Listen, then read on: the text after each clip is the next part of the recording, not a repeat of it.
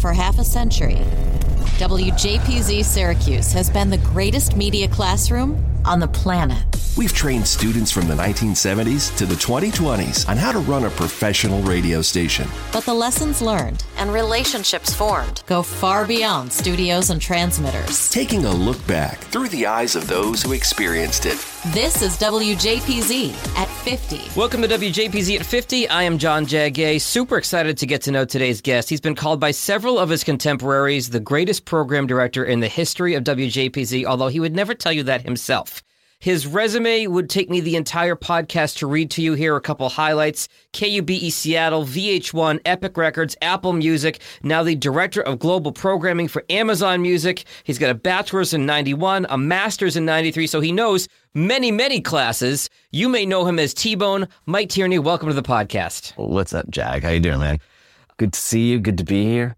And it was Carl Weinstein, actually, that hooked us both up. So I'm excited to hear more of your story and a lot of the crazy stuff that happened during your tenure at the radio station. Let me start off. Where'd you grow up and how'd you find out about Syracuse and the radio station? I should first of all say that, it's pretty apropos that Carl connected us because basically all that I have and all that I am, I owe to Carl Weinstein, who was the program director when I was the assistant program director. Okay. Basically him. I'm going to tick the shout out box of my lifelong friends first. Please. Carl, Kevin, Tippy Martinez. Those two guys I'll be paying back couch rent to for the rest of my life. And James Mahoney was the assistant PD when I was the PD. That's my brother. We're still kind of best friends to this day, do fantasy baseball together and all that. And then I got to shout out Gigi Katz, who was the music director when I was the program director. Still, kind of one of my favorite people in the world. We were born the same hour of the same day. She was born in California. I was born in Indiana. We were PD and MD at the same time. I got to imagine that's maybe the only time that's ever happened that the PD and MD were born at the same time. That's a fate, JPZ Kismet gods or something. Yeah, exactly. Okay. It really is. And Gigi was one of the best natural DJs I've ever heard. Not only at Z89, but ever. She was so good and she just didn't care. She was just there for fun. Her claim to fame was that she had an outfit to match the cover of every Madonna single. Wow. Yeah. Oh, yeah. So she'd roll into the station dressed like La Isla Bonita, which is my personal favorite. But yeah, incredible ears, incredible taste in music, and those music meetings, especially when it was, kind of Mahoney will tell you to this day that I was wrong. I was too conservative about Public Enemy and NWA, and he's absolutely right. History, I think, is on his side. I think there was a line there I drew. I don't remember why. And then Gigi had the kind of Madonna, CoverGirls, Sweet Sensation side of things covered. It was a pretty formidable music meeting, and music meetings can be tough. Yeah. And those were pretty intense ones, but they were super fun. Hollywood Hal came along. I think he was part of some of those. It was a pretty great group. Glad to hear you name all those names because so many of the names that we've had on the podcast so far have mentioned you by name. So tell me, so you said you grew up in Indiana. How do you end up at Syracuse and then the radio station? I actually was born in Indiana. Okay. I was hardly there. My dad was in school at Notre Dame. I grew up in Syracuse. Oh, you did? Okay. Went to Nottingham. Go Bulldogs. I grew up half a mile from Manley Fieldhouse. Okay. Pretty much all of my friends' parents were professors. We grew up on campus. We were those kids, the kind of, bad towny kids, going to sneak into the UU movies and going to the UU concerts. And when I started my teen years, I think the drinking age was still 18 and then it went to 19. So we could get into the G bar and then the Jabberwocky when we shouldn't have been able to. And just kind of low level mischief, not anything, kind of that rose to the felony level, but we were, kind of those kids. And I was in Byrd Library. It was June of 1986. I have no idea. I had no reason to be in Byrd Library, but there we were.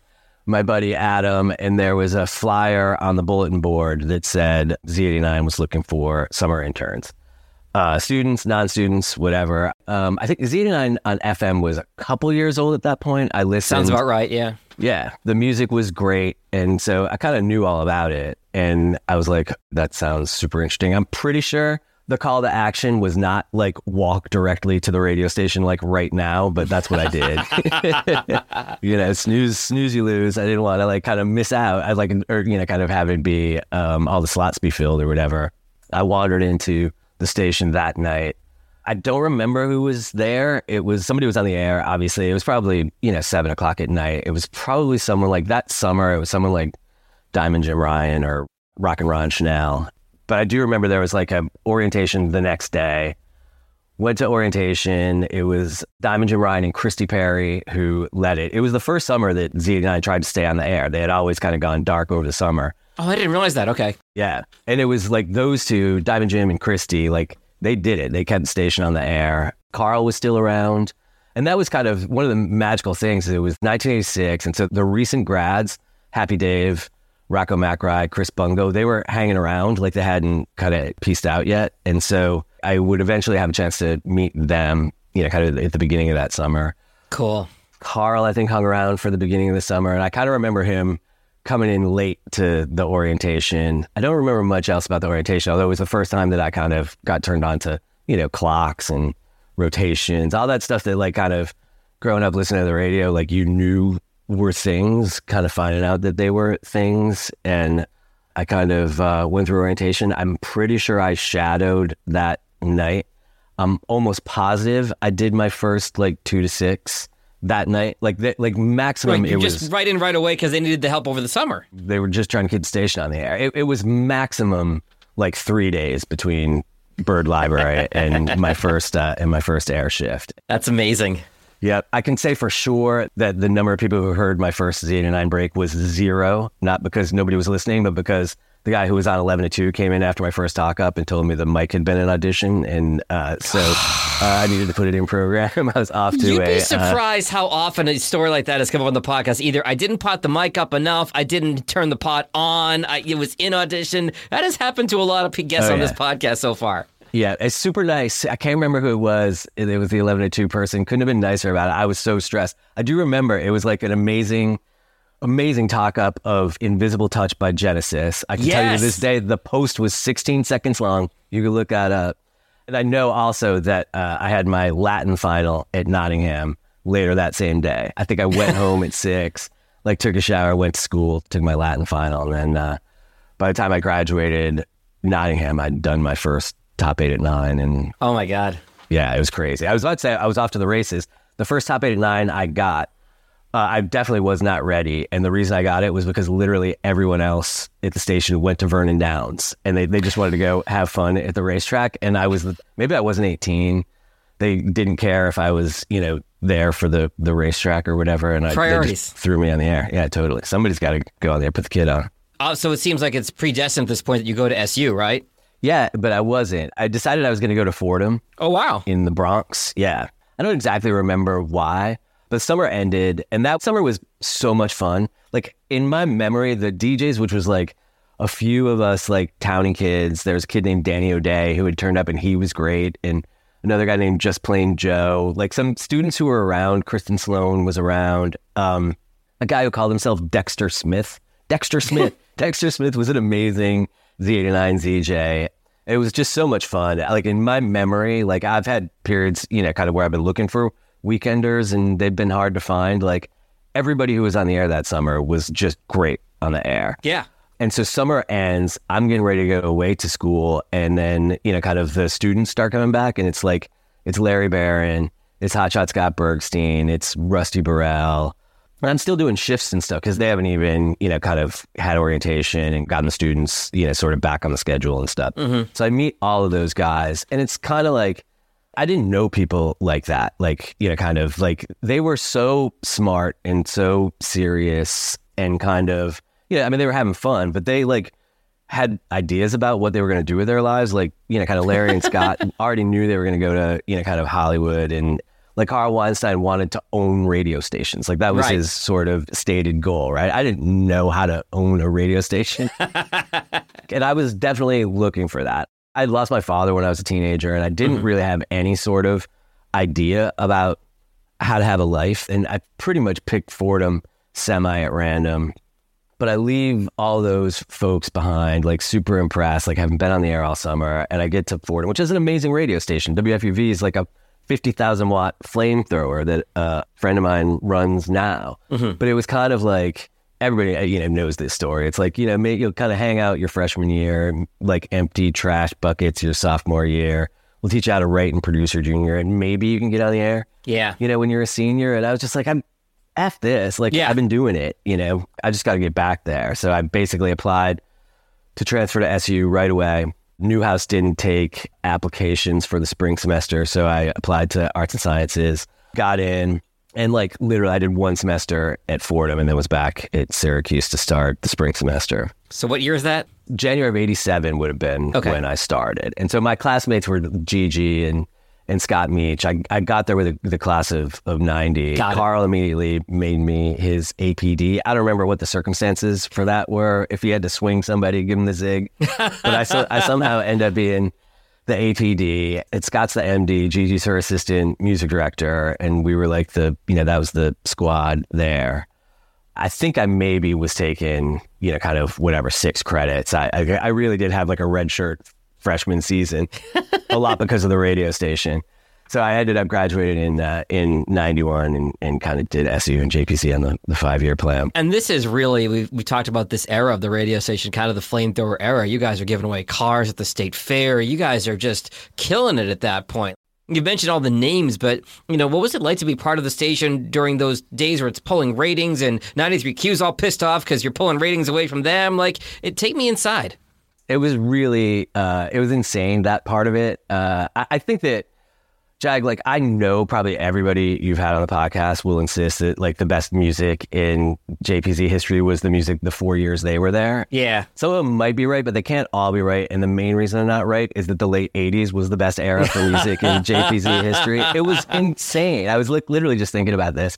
It was Madonna, Michael, Janet at their peak. It was Whitney and Bobby, LL Cool J, Run DMC, Beastie Boys, George Michael, like the best U2 album, the best INXS album. Jam Master Andy Redinger would be mad if I didn't shout out Debbie Gibson, but like the pop, Debbie Gibson and Tiffany and Paula Abdul, the music was so good. It's literally one of the things I've kind of learned as a programmer is that like you're really only as good as the music. The music will make you look smart, and really where you kind of earn your living as a programmer is when it's a doldrums, right? When the music isn't good is when you really have to kind of gut it out.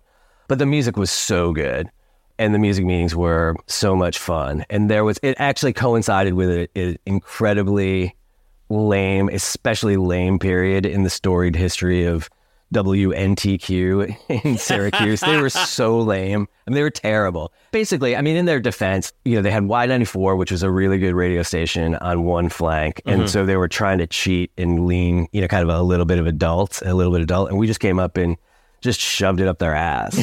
And I specifically remember, it must have been the summer of 87 when I Want Your Sex was like the biggest song of the summer, and they wouldn't play it. And there was there's a Post-Standard article about why they wouldn't play it, and we were just like playing it every hour. Yeah. And then kind of LL had I Need Love, and they wouldn't play it. And then they maybe put it in Nights. It's one of the most important records of the decade in a lot of ways. And we never day parted anything really, like certainly not because it was like, hip hop or whatever. We were just too racy. Yeah. Yeah. We were just smashing the hits and kind of the reactive fun hits that everybody really wanted to hear. And they were, kind of super adult top 40. And it just was easy. And it's actually another thing that I learned. Well, that was one of those summers. They actually called the university, and people talked about this, how they called the university and tried to get us to stop. To just stop trying so hard, to stop doing what we were doing. 93Q called the university. 93Q called the university. Oh my God. And said they shouldn't be doing this. It's a student-run radio station. Why are they essentially up our asses? Make them stop. I don't remember who they called. It was someone at the administration who, of course, talked to Rick, who kind of, comes over as like, T-Bone. And like, you'll never guess. And I'm like, Rick, fuck them, right? And he's like, yeah, I think fuck them, T-Bone.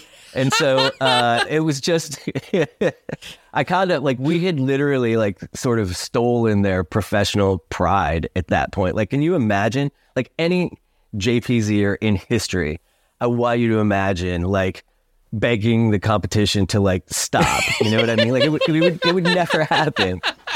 I remember it being basically because of, George Michael and LL Cool J. It could have been because of the famous 8.9 in Birch that we had, but it was like that era. And that was another thing that I learned, kind of to this day. Like, it's sort of like the Bill Belichick Sun Tzu thing of like, if you wait long enough by the river, the body of your enemy will come floating downstream. Like, we were merciless. And that's where I learned that. Kicking 93Q. As a Patriots fan, I always appreciate a good Bill Belichick or Sun Tzu reference. Oh, yeah. All right. So the flip side of this, obviously the station is kicking ass and taking names. 93Q is, wounded in Khan University. Please make them stop. They're kicking our asses. But on the more serious side, and Carl talked about this in the podcast and others have as well, this was also a time where there was a real threat to the format of the radio station in the late 80s. Station is on FM, and the Student African American Society comes in, and Hotshot Scott talked about this in his episode as well. And they're like, hey, we want more representation. We want to do more of a typical college format radio station and have different types of shows and different viewpoints. And you're coming in and saying, no, we are teaching students how to be a top 40 radio station. What do you remember about that period and the difficulties of that whole situation? I mean, I get it. I got it then, and I get it, kind of to this day, like the point of view of anybody. I loved, kind of alternative music. Yeah. This is probably where I should point out that for the record, I never wanted to be Bob Costas, Jag. So you're not on my tote board. Okay, got it. All right. Yeah, I like keep me off that tote board. I was basically a music guy. Yeah. I kind of have always been a music guy first and foremost. Like when I saw that flyer at Bird Library, it was like, oh my God, I can go in there and play music, right? And growing up in Syracuse, kind of there aren't many ways for you to do anything like that has anything to do with music, right? So when I walked in the station, it was the end of the future radio era, yep. And there were still all the records that I loved, kind of in gold. Town Called Malice by Jam. I still remember when Carl and I were like sort of flushing out the gold, and he pulls out the index card for Jam, Town Called Malice, and is like, T-Bone, this is going to break your heart, but I don't think it stays. But my heart was with, I loved, kind of alternative, what we now call alternative, new wave, kind of college rock, whatever. I loved hip hop, like from Curtis Blow the Breaks. Sure. Those were my, kind of jams. And I think I got sort of gradually, kind of brainwashed into the whole power hits thing.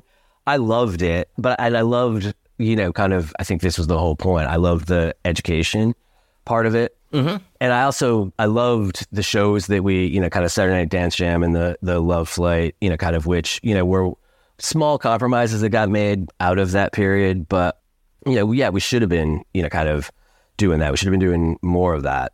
I think Carl and I were talking the other night, like the original Power Hits shift was so tight. It was so tight. It was tighter than any top 40 station I've ever programmed, kind of commercially when Carl first switched it to Power Hits. Mm-hmm.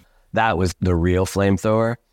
And we gradually got to a point where I really think we were playing the music that people on campus were listening to anyway. Again, by the late 80s, like if there was alternative crossover, U2, NXS, like I said, we played it. Yeah. We were playing, kind of the music we were playing that was kind of hip hop and R&B was the same stuff I was playing when I DJ'd at Bragg's. And it was like the dance floor packers. It was what the students were listening to. So I think like after things settled in, from my POV, we really were playing, kind of reflecting the taste of the people on campus, the sort of, kind of somewhat broad, kind of taste of people on campus. But it really stopped being a thing to an extent because the playlist loosened up and the music got better and more diverse. And I think that, one of the things that I really took away from that personally was just anybody who wanted to change it could come and walk into the station, apply, get on the air, hang out, kind of get involved, run for senior staff, and kind of like, if you really like, we're here, you want to kind of, change something, like, come on down and make a difference. And the fact that like everybody probably says it, like the smartest, most talented people I've ever worked with in my career were the people that I worked with at, JPZ, hands down. Sure. Never had a team, of that caliber. Everybody just wanted to win. And I feel like we didn't have anybody telling us what to do, right? Like there was a pressure from outside. I honestly think like kind of the great gift that Professor Wright gave us all of those years was giving us air cover, like with the university when we needed, but he never told us what to do. Like he just really let us get on with it and let us kind of teach one another. And the lessons I learned there, you know, kind of I still kind of use to this day. And I think it was just making JPZ the best media classroom on campus. It's WJPZ at 50. Hey, it's Jag. You're probably listening to this episode of the podcast because you know the person I'm interviewing. But one of the true joys of this project has been learning the stories of everyone in the WJPZ family. When you're done with this podcast, I'd encourage you to check out an episode with someone you don't know. You never know what you might have in common with your other WJPZ relatives. Looking back at half a century of broadcast excellence. This is WJPZ at 50. So you mentioned the lessons learned and all the stuff that you took with you in your career as you start to get to your career. So you get your undergrad in 91, and then you had the redshirt year in the front end, and then you have the 2 additional years of eligibility to get in the master's after that. Do I have that right? You have that absolutely right. You are the Van Wilder of WJPZ? I 100% am. If you like Happy Dave and them, I got to shout out Happy Dave because he shouted out me, and that was like the highlight of my career so far. So shout out Happy Dave. Like those guys in the class of 86, like probably started in 82. And then the people who started the year I got my master's probably graduated in 96 or something like that. So if you went to Syracuse between 82 and 96. Yes, that's fantastic. You might have known me. We might have crossed paths. Yeah, I am that guy. Yeah. So you're there 2 additional years, you get your master's, and you've had quite the career in the 30 years since. Take me through some of the places you've been, some of the things you've done for those who aren't familiar with your story. The first thing that happened was that I kind of knew during my grad school season, there was a moment where I think I was watching Even Flow by Pearl Jam on MTV, and I was like, fuck this, I'm going there. Like I grew up with kind of, you know, sort of baby boomer parents who kind of made me feel like I had missed all the cool stuff. Like something cool had happened in their era and I'd missed it. And I was like, this is just my people like having their moment. I'm not missing this. And Kevin Martinez and Carl Weinstein had moved to Seattle and were working for the Mariners. And I'd kind of gone out there and spent some time with them the summer between undergrad and grad. So when I finished my master's, there was no doubt in my mind I was getting on a plane, one-way ticket to Seattle, and I was just going to crash on their couches for as long as it took. And I had met some, you know, kind of media people through them, you know, kind of during my travels. And there's a guy named Randy Irwin who's still, you know, kind of one of my best friends to this day, who was the ballpark DJ for the Mariners, basically. Oh, wow. Okay. Yeah. And he was the music director of KPLZ in Seattle. And he called me and was like, I'm leaving to go work at Sony. Casey Keating needs a music director. You need to call him. Wow. Yeah. So I called Casey Keating and, you know, he kind of brings me in for an interview. Casey is an amazing guy. He was a really great mentor to have. We hit it off in, you know, kind of a job interview and all that. And I'm like, oh my God, I think this might be happening. And Casey says, I want to make you kind of music coordinator first. And then if it works out, we'll put you, you know, kind of on salary and you'll be the music director. Wow. I'm like, that sounds amazing. And he's like, and you know how to run Selector, right? Now, I had sort of run Selector because Carl was programming a radio station in like Lansing, Michigan. And I kind of went up there on a weekend to help him load his Selector database, right? Yeah. And then we had scheduling software at Z89 that was like a competitor and it was Mac based or whatever. Like I knew what it was, right? So in the moment, I looked at Casey and I said, yeah, I know how to run Selector. And he's like, all right, then you got the gig. And I was like, can I take the manual home and like, you know, kind of brush up over the weekend? And the manual was like the phone book. I don't know if you've ever seen the Selector manual. Now for our younger listeners, a phone book. No, I'm kidding. Go ahead. Yeah, no, totally. Yeah. Everything about this, like, you know, what's that? So I took it home. I was on Kevin's couch that weekend. Yeah. I'll never forget it. And I kind of just casually, you know, sort of inhaled the Selector manual that weekend. And then I went in on Monday to KPLZ, did the music logs for Tuesday, and kind of eventually, like within a few weeks or months, I don't remember, you know, ended up being the music director of KPLZ. This is like literally a few months after I left SU. Probably seeing those F keys in your sleep at that point after reading that whole manual, right? Oh, yeah. And I was there 7 days a week. I was doing, you know, kind of weekend shifts. I was doing all the logs. I'd done an internship at Hot 97, kind of shout out Rocco. But this was really my first radio station besides Z89. And I was there for it. And it was the period where Dr. Dre, The Chronic, and, kind of Nirvana were on Top 40 radio. Yeah. For a minute. It was super fun. I was at KPLZ the day that Kurt died. Wow. Pouring out. And yeah. So yeah, that was my first station, KPLZ. And then about 9 months into it, I got the zig. I got laid off. The station had gotten sold. This ended up being sort of more important than the first thing. The first thing is, if anybody asks you if you have a skill that you can reasonably teach yourself over the weekend, lie, get the job, and teach yourself a skill over the weekend. Good advice, yeah. Oh, yeah. Then the second thing is the rug gets pulled out from under me, right? Like at this point, I'm just unemployed in Seattle. I'm literally back to where I started. Back to Carl and Kevin's couches. I at least had my own couch, but like, how was I going to kind of keep paying rent at that point? Right. My job was gone. And then somehow I kind of got connected with a guy named Bob Case, who was the PD of Cube, which was KPLZ's competitor. And to be honest, they were kicking KPLZ's ass. Mm-hmm. They had gone full crossover. They were Cube 93 jams, and it was a bloodbath, right? And that was part of why, the KPLZ sale went down. KPLZ had been owned by, this is just great to say, Gene Autry, the cowboy. Oh, wow. Used to own a bunch of radio stations, okay. Yeah. And so that was my first signature on my radio paychecks was Gene Autry, the cowboy. So he sold it, and I just sort of figured out they wanted Casey gone, right? They wanted the PD gone. So they sort of took away his company car and he didn't leave. They literally took away his guy, right? That was me. I was just collateral damage. He didn't leave. But eventually he gets the job at Y100 in Miami. And so as I'm talking to Bob Case at Seattle, Casey circles back and Casey's general manager circles back and he starts talking to me about doing Casey's job, right?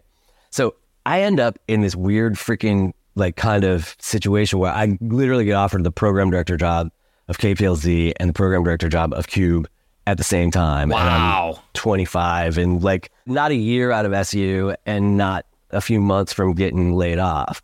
So I kind of just thought about it at the time. And two things kind of significant. The first was that KPLZ had gone hot AC. And as cool as it would be to be a 25-year-old PD, I could be playing Celine Dion or I could be playing Dr. Dre. And it was that was no contest. But the other thing that happened, Cube wanted me to be on the air and KPLZ was an off-air PD. And I remember at that time thinking that I didn't want to be on the air anymore. Really? I wanted to be an off-air PD. Yeah. I didn't want to be Bob Costas. I wanted to be a program director and I wanted to be a really good program director. And so I basically made that choice based on, I think it was there was $5,000 more in salary at KPLZ and I didn't have to be on the air. And so I went to Bob Case at Cube and I was like, yeah, I think I'm just going to go do this for KPLZ. He's like, what? Why the fuck would you do that? And I was like, I don't want to be on the air. It's a little bit more money. And he's like, kid, seriously? You just don't want to be on the air? And I'm like, no. He's like, you're good. I'm like, I just don't, I won't be able to pay enough attention to the job if I have to be on the air for, kind of 4 hours a day. So he was like, all right, you have to promise me you'll do a couple of weekend shifts a month.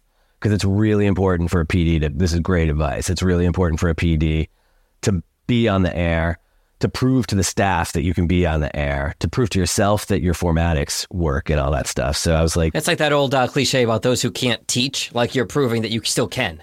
Oh, yeah. And I did basically every Saturday when I was at Cube, I did the hangover zone. I think it was 9 a.m. to 1 p.m. on Saturdays. Yeah. And I knew...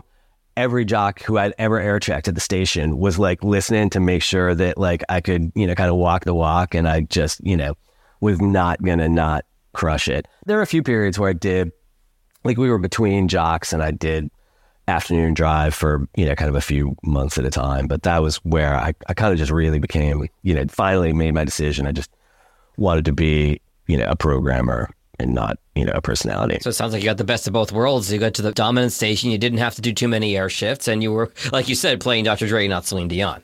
Yeah, and it was great. And I would have washed out, as amazing as it was and as fortuitous as it was for me to get in that position, I would have washed out in a second if it hadn't been for JPZ. And if it hadn't been for how seriously we took ourselves, actually there are two kind of really, kind of pivotal moments in my, kind of Cube tenure. I had a consultant named Jerry Clifton who kind of is one of the two people who has taught me the most outside of JPZ in my career. I know the name, yeah. This was a serious guy. Jerry Clifton is a radio genius, invented formats, programmed everywhere. And I was scared shitless of him. Like, he's a scary guy. He really can be like a scary guy. And so the first time I met Jerry, we decided to go out to get coffee, and we're walking up Queen Anne Avenue in Seattle to go get coffee. And he says to me, like, apropos of nothing, he says, "Kid, got yourself a good job. You probably got yourself a 2-year job. And I'm going to tell you why." And I'm like, "Okay, Jerry." He's like, "You're going to be here 2 years, either because you try to be everybody's best friend, tell them what they want to hear, and then get swung after 2 years for being an ineffectual loser." Wow. Like, okay, that sounds terrible. He's like, "Or you're going to be here for 2 years. You're going to do whatever it takes to win. You're going to go up somebody's ass sideways when they're going to get sick of you, and they're going to swing you because they figure you're too much trouble than you're worth, and they can do it without you." Wow. And I'm like, "Okay." He's like, "The only question is, which position do you want to be in when you go looking for your next job?" God. And I was like, "Oh, I got it." Yeah, I told the story to somebody on my team recently, and he was like, "Mike, have you ever thought about the fact that you might have been trapped in an abusive relationship with your mentor?"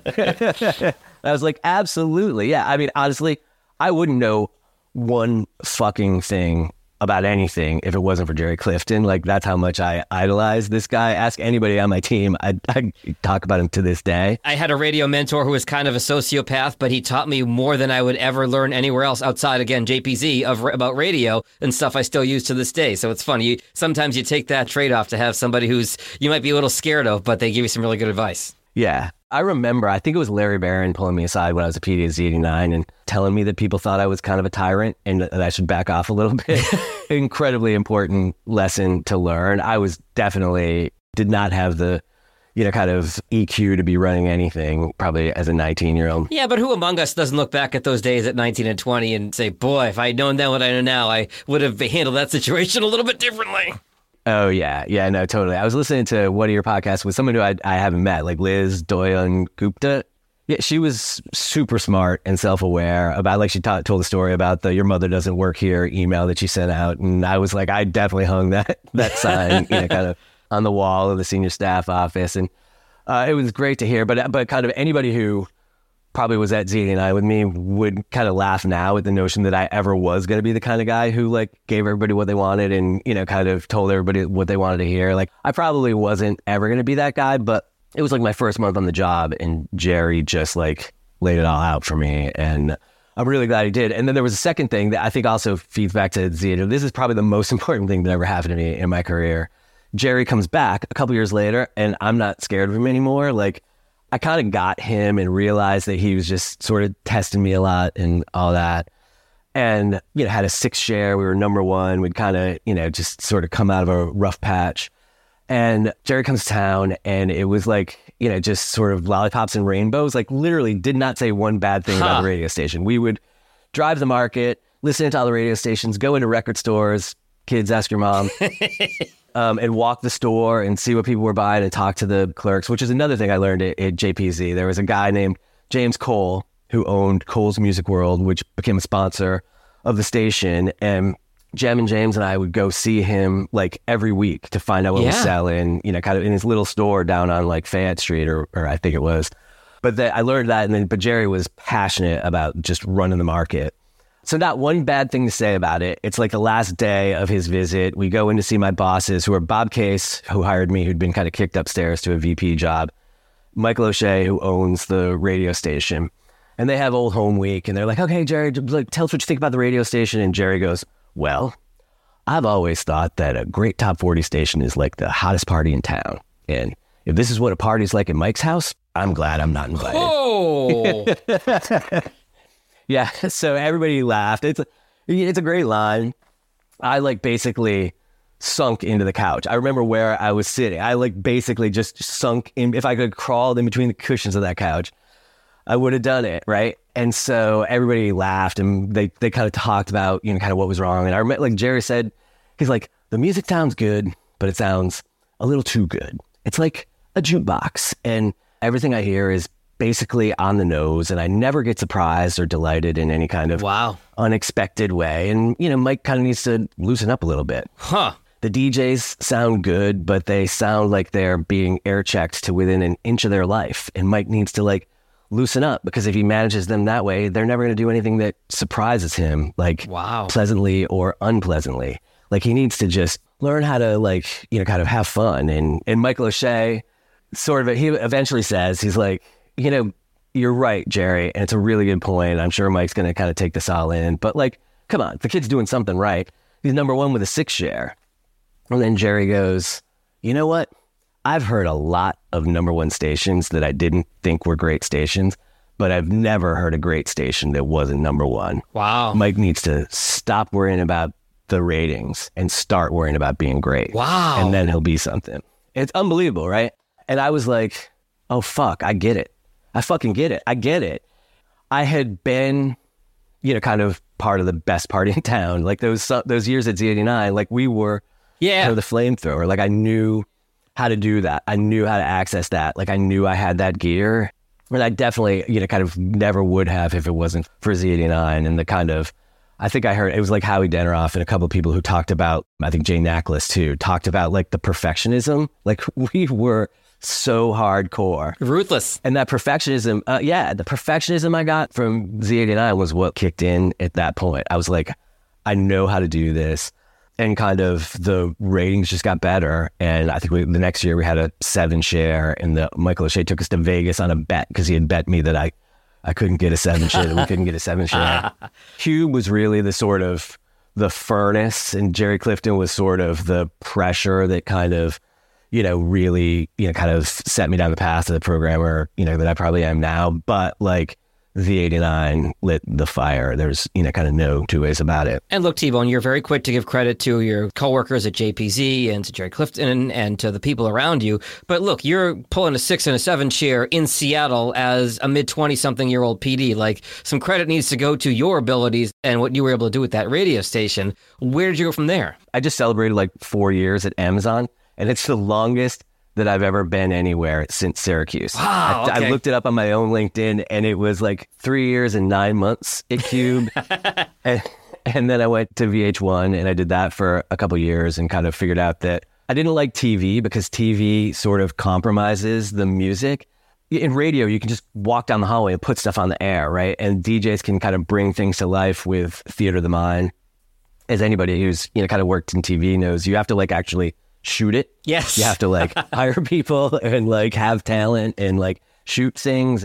I would make changes to the, you know, music, the video hours or whatever, and it would be on the air 3 days later, right? Yeah, like we would do the music for pop-up videos or whatever, and it would be on next season. And so I've just felt like music television was like not enough music and too much television. This is 25 years ago as opposed to where it is now. All right, yeah. Oh, yeah, no, totally. There were probably like 6 or 8 video hours a day on the station, and they got the worst ratings, and we only really did them so that we could get the artists to do divas, you know, kind of, or whatever. And then I went to Epic Records after that, and like my version of Bob Costas was like, I could tell you what label any artist was on when I was a kid. I would memorize the addresses from the labels of, you know, I knew Warner was in Burbank, and I knew Epic was the, you know, the Clash's label, like, and Pearl Jam's label. And it was kind of all I wanted to do. So I went there as like a kind of senior vice president and kind of realized the level of politics at a major record company was definitely not for me. You know, kind of all of the tough love from Jerry Clifton notwithstanding. I was there for a few years, and I worked for Dave Matthews Label and then started a little label, did management kind of on my own for a little while, which is like what I like to call the eat what you kill business model. Like that was terrible. And kind of every time I sort of needed a gig, I would just go back to programming, you know, kind of radio stations. It was the one thing that I could always do, you know, to get myself paid. Do you feel like your time at VH1 and your time at record labels made you a better PD because you understood the other sides of the business? Yeah, there's actually there's a really great book called Range by a guy named David Epstein, and it's kind of, the subtitle is like Why Generalists Triumph in a Specialized World. Like, I get bored. Like, let's be honest. I kind of get bored, and I like, you know, kind of finding my next challenge. One of the things I really like about working at Amazon is that if I get bored, I can change my job without changing my job, right? Like, there's just so much to do. I think that's one of the reasons why I've really liked working in tech. But I would just sort of get bored. It wouldn't be challenging enough. I remember somebody who I really love is a friend of mine, Greg Strassel, who was the head of programming at CBS at the time, who I've worked with since. And he was like, T-Bone, you're a great PD. Your problem is you care too much about music. And I'm like, Greg, I get what you're saying, but like, I've never seen that as anything but kind of an asset. And I'm not going to let you start making me think of it as a liability at this point. I love music. Like, I think our listeners, kind of love music. So to me, music was always my real passion. I've never made $1 as an adult that wasn't in a music related job. I'm so lucky. But I really wanted to try to do like every job that I could for just a little while. And there was one summer when I was a manager, I realized I'd never tour managed before. And I had a band called High Highs who got offered a tour opening for Vampire Weekend. Mm-hmm. Those gigs, those support slots on big tours pay like $200 a show. Like, that's it.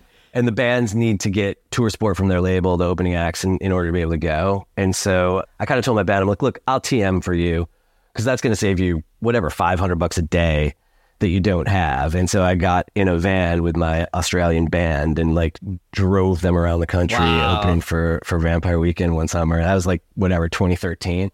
But I just really wanted to tick the box of being a tour manager. And it was actually one of the most fun jobs I've ever done because basically like, the goal is to make the show happen at the end of the day, right? And if you get from, Boston to Toronto, and the show, which goes through Syracuse, that was when I stopped on Marshall Street and showed my band where Acropolis was. R.I.P. Acropolis, yep. Oh, yeah. But yeah, it's like in every other gig, especially in what we would in radio, it can be sort of a little bit slippery. Like, where's the bar? Is it a 6 share or a 7 share? But the thing about tour managing bands, like if the show happened, it was a good day. Doesn't matter how the sausage is made. 100%. So that was super fun. And I've really loved every, kind of stop along the way. And to answer your direct question, there is this thing where I think now, just because when anything comes up, because I've in the past thought about something as a programmer, thought about something as a label guy, thought about something the way the artist will think about it, thought about something as a manager, the processing just happens like really fast. And being able to empathize, right? Yeah. Like, kind of gets you to a place where the artist is never going to say yes to that. But if we sort of find out what the artist wants to have happen, like we'll be, kind of way more likely to get to a yes. Like, it's 100% true. And I wouldn't, like my wife, of 21 years, God bless her. Like, I think my resume drives her a little bit crazy. Like, she is pretty happy, kind of I am where I am now. But yeah, I wouldn't recommend anybody to kind of have a career of, I get bored, I leave, but it's kind of served me pretty well. And to your point, T-Bone, you really did follow music after that. I mean, even outside of radio to Apple and now to Amazon. Tell me about your time getting into the tech space and, again, still staying connected to music. Yeah. I mean, another super important thing, my intern at Cube, I ran the Cube music meetings a lot like I ran the JPZ music meetings, like they always were. Of course, the intern was in the music meeting every week. The intern at Cube was a woman named Julie Pilot, who she might be the only person in my career who ever pushed me far enough to the point where I had to say, because I'm the fucking program director. So that was Julie. And Julie went on to be the music director of Cube and the music director of Kiss in LA. And she ended up being at Beats Music, working for Jimmy Iovine and Dr. Dre. And then when the merger happened with Apple Music, she stayed on to launch Beats One. Mm-hmm. And so always be nice to the interns. Julie, kind of offered me a job at Apple Music and on Beats One. I wasn't there for a sign-on, but it was like a month later, and they kind of knew what they needed fixed. And so they kind of brought me in. It was one of those things where it was like, we need somebody to do programming. We need somebody for production. We need somebody for editorial. And I was like, oh, programming is my thing. And then it was like, okay, we hired you, but now you have to do all 3 jobs. And it was freaking amazing. I was doing editorial stuff, and I hadn't really kind of had to access any of that stuff since I was at Newhouse, and that was really fun. Beats One was just sick. Zane Lowe is the sort of smartest broadcaster and best on-air talent that I've ever been around, like hands down. And he was the most influential person on me since Jerry Clifton. When you say programming at Beats One, tell me what that looks like for someone who might not be familiar with the platform. Beats One, which is now Apple Music One, was a 24/7 ephemeral streaming service, right? Okay. It was basically an online radio station. And we had 3 studios, one in London, one in New York, one in LA. we had a 24/7 schedule to fill. So much like when I was at, kind of VH1, where programming meant filling the schedule, part of programming was, kind of just deciding with Zane, like what was going to be on when, like figuring out the schedule. And we had artist-led shows. Drake had a show. Frank Ocean had a show. Travis Scott, Elton John. I had a team of producers. There were like 20-something producers around the world who would make these long-form radio shows with artists. It was amazing. Zane was an anchor. Ebro was an anchor. We had live DJs. We did that thing where before I got there, they had hired like 30 influencers and they were going to make them like the DJs. And then that was kind of the first, literally, that was the first thing Zane said to me was like, fix it. And I was like, look, if I was at a station, there'd be like one DJ who was this green and they'd be on every night. And I would be air checking with them like every day. There's 30 of these people and they're in 3 different cities. Like, what am I going to do? When will corporate, and I go back to radio when I say this, when will corporate understand you're better to hire somebody with talent than who has a big Instagram following? Yeah, I do think that there is like, Zane was like, it looks like you're getting on a plane, Tierney. So I air checked everybody, literally air checked everybody. And some people were like, I don't want to work this hard and just pieced out. There are others who are still on the air at Apple Music One that if you, kind of listen to them now, and I won't name names, but like they're great. And I do kind of believe that like you could teach somebody how to be a DJ, follow a clock, like keep a break short, all that kind of stuff. You can't teach someone how to be cool and like passionate about music and have something to say that anybody would, kind of care about. One of the things I had to say to Zane was, you can't help these people. Like, you thinking that you can teach them would be like Michael Jordan teaching your son how to play basketball and shouting at him because he can't dunk. Like, I was an okay DJ, but I know what it's like to struggle, and I know what it's like to need notes, and I know what it's like to like get notes. You have to leave these people alone and just don't even talk to them. Like, we'll see, kind of who can actually learn this. Everybody wants to be great, but if you don't sort of teach people what makes people want to tune in and what makes people want to tune out. And now I realize like we didn't have that at JPZ. We really didn't. Maybe it was because everybody wanted to be Bob Costas. Like, everybody really wanted to be on the mic. And it's just like, to go back to like Gigi and like ERR, they were so good without even trying. But like having to teach people how to talk on the radio who kind of had never done it before, but were kind of cool and had something to say. Like, that was a gig. I loved that part of the job. Yeah, Beats One during that era from like 2016 to 2019, it was the most fun I've had in my career. A lot of those shows like are still on demand on that service, and there are some great shows that are made there. And so now Seattle, Amazon comes calling. How does that go? I always wanted to get back to Seattle. Like, the gig that I have isn't so much being like the program director of a streaming service. It's a big company. Sure. The sort of program director job is, split up about 5 or 6 different ways. I always kind of say that the gig that I have is kind of like being kind of the lead of all the music directors. And I love that. Off-air MD, which I think I had, again, kids, ask your parents. There used to be off-air music directors. Yeah. Those are the best gigs I ever had. Like, I just loved, those moments in my life. And so now I kind of I really get to think about programming music. And the great thing about streaming, when I was at MTV Networks, there had been a thing, again, where there were still people around who had launched MTV, and they were really careful to let you know that you missed all the good shit. Oh, always. Yeah, always. And so, yeah, I kind of feel like streaming is still pretty new, and the rules are kind of still being written. There are a lot of things that are really different than radio. For a start, our customers or subscribers, right? They're like not gonna probably cancel their subscription because there's a Latin music song on the all hits, kind of playlist, right? Like, if anything, they'll just skip it and go to the next song, or they'll go to another station or playlist. And those are our stations and playlists. They're not punching out and going to the competition. So that sort of scarcity mentality, that kind of fear of, we can never have anybody, tune out in, kind of this world. It's more like, let them skip. They pay to skip. Like, if they don't like something, why shouldn't they skip it? It's kind of, you can see the Gen Z customers, like the extent to which they skip, like, would just make you want to quit your job. If you've ever been in a car with one of them, yeah. Oh, yeah. No, totally. 100%. And they kind of skip to ad. They sort of hack our programming to just get stuff into their library. So it's like skip, skip, add, skip, add, skip, skip, skip, add. Wow. Yeah, it's just a new kind of customer behavior, but it changes the entire dynamic of how to, kind of think about putting music together, for the customers, when it's not just like, well, Cume's pretty big and everybody's here and, kind of new music is a tune out. Like it's kind of the opposite of that. And it's been, super fun and kind of a really great challenge. T-Bone, you're teeing me up for something I've been dying to ask this whole podcast, which is, talk to me about where the music industry is in terms of radio versus streaming right now. I know we've talked about this with people in the podcast who still work in radio or have worked in radio. You're kind of at the forefront of having, been a successful program director for so long, but now also in your role at Amazon, you're seeing where things are going now here in 2023.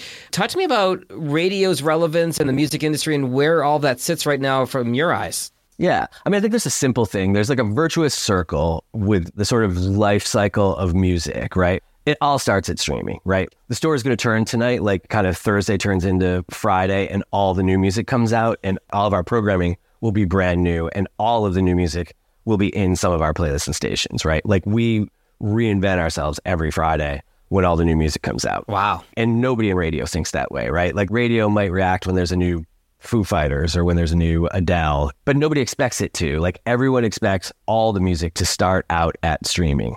And that's like the first sort of bottom quadrant of the circle. And then radio watches to see what happens, kind of at streaming. And then if something kicks in, it's streaming, they'll pick it up, right? And that's the second quadrant of the circle. And it gets to a point where it really stops working for us. Like it's not new anymore. It's streaming and everything it just sort of falls off a cliff right when the labels are trying to get it to kick in at radio. They have a trick now that you probably noticed where that's when they'll drop a new version of the song with like Demi Lovato on the vocal. A featured artist remix. Yeah, exactly. Yeah. It's all to get the kind of streaming to be fresh again while it goes on at radio. And then the fourth quadrant is when something comes all the way home. And then it's just like streaming, getting played on the radio. It's like literally bigger than it's ever been. And that's like the Bad Bunny, Ed Sheeran, Taylor Swift, kind of territory. Like not everything gets there, but it's really hard. And it's kind of complimentary, but it's based on the fact that literally no one expects radio to play new music. And I would posit that probably no one in that audience really expects to hear it that much. Well, I'm sure you've seen all the numbers. Talk formats are doing well, news, talk, and sports, because compared to music, and you're talking about Gen Z and people who did not come up listening to the radio like you and I did. How does music radio stay relevant at this point? It might be too late. Like, I don't know. The challenge is that I don't think they can get back to where they would need to be to kind of push the reset button. That's kind of what I worry about, is that when you have young customers who crave novelty and like the new, and you're built on like, well, we have 1 or 2 slots a week, right? Yeah. There's no, kind of flipping a switch on that. There's no way to kind of deliver on the expectations. So I think it has a role, but it's certainly like a diminished one. And I just kind of worry if there has been just too many decades of, kind of cost cutting. Neglect. Yeah, and just no innovation, right? What was the last new music format at radio? It might have been rhythm crossover or alternative or AAA or like the hip hop throwback type stations, maybe a little bit. But yeah, that's just like oldies with hip hop. Yeah. It's literally like, kind of here's an oldies format, but instead of, whatever the Beach Boys, it's got Tupac and Dre, LL on it. Yeah, not exactly innovative. And now like, kind of all the stuff that's going on with AI and large language models and, kind of machine learning. I really do feel like this is going to be the most disruptive technology since file sharing 20 years ago. It's just going to make it, sort of easier than ever for kind of the robots to kind of take over. And I was actually just texting with Hollywood Hal about this. Like, on the one hand, I worry that like the only way for the radio has left to meet its margins is to like turn it all over to the robots. Yeah. And then, kind of if you have artificial intelligence creating all the music logs, which, by the way, artificial intelligence is going to create all the music logs. Right. And then you have voice modeling so that artificial intelligence is basically doing all the DJ shifts. And by the way, voice modeling will make it so that, kind of artificial intelligence can do all the DJ shifts. To timestamp this, we're recording this on April 27th, and I'm sure by the time this airs, probably in the fall, it's going to be even more, proliferating everywhere than it is at this point. So, yeah. Yeah. Like, I don't really care what, line of work you're in. I had a friend who I was just hanging out with who was a lawyer, and I was just showing him what large language models are going to mean for contracts and boilerplate templates and all that stuff. And it's just like, lawyers are like, that's never going to be the same again. Like, if you're kind of not tapping into what LLMs mean for kind of the future of work, probably should. I kind of always joke that, like, I believe eventually, like, kind of artificial intelligence is going to make me obsolete. Like, I used to think that it was like going to be safely after I was retirement age and all that, but I think it's really, like, if people aren't thinking about it, especially in music and radio, and especially students, if you're not thinking about, like, kind of what the actual need for kind of humans is going to be in a world where more and more of the tactical work just gets turned over to machines, like, it's not going to be, kind of a fun time to be trying to have a career. That's fair. I don't want to leave it on the robots are all taking over. Robots are all taking over. They are, yeah. So let me ask you this final question. Give me a funny story or two, if you could think, from your time at JPZ. You've got 15 years of alumni that you've interacted with, so when you were there. So yeah. Give me a funny story or two that comes to mind. Most of my, like, funny haha stories involve, like, the accidental airing of curse words, and usually they involve ERR. If there is a more explicit sentence than the one that I will not repeat, but that I unwittingly helped ERR air when he was doing the Zappy Hour, I think he had a bit called the nude line, and he asked for my help cleaning something, and instead I inadvertently aired it. Like, the dirtiest part I aired instead of... Was this of a listener call, or this was... Of a listener call, and it was, like, filthy. Had probably 6 of the 7 words in it. Oh my God. Tell me off the air when we're done recording. Yeah, totally. But that kind of made me remember, like, ERR, I was on before him. He was doing the Zappy Hour, like 4 to 7 on Fridays. That was his show. I must have been filling in for somebody. I was doing 1 to 4, and ERR rolls in at, like, 4:06 after I've run his top of the hour and segued the first couple of records. And he's like, T-Bone, man, sounding so good today. I was, like, listening to your entire shift. I'm like, oh, great ERR. He's like, and I don't mind telling you, I was doing the nasty.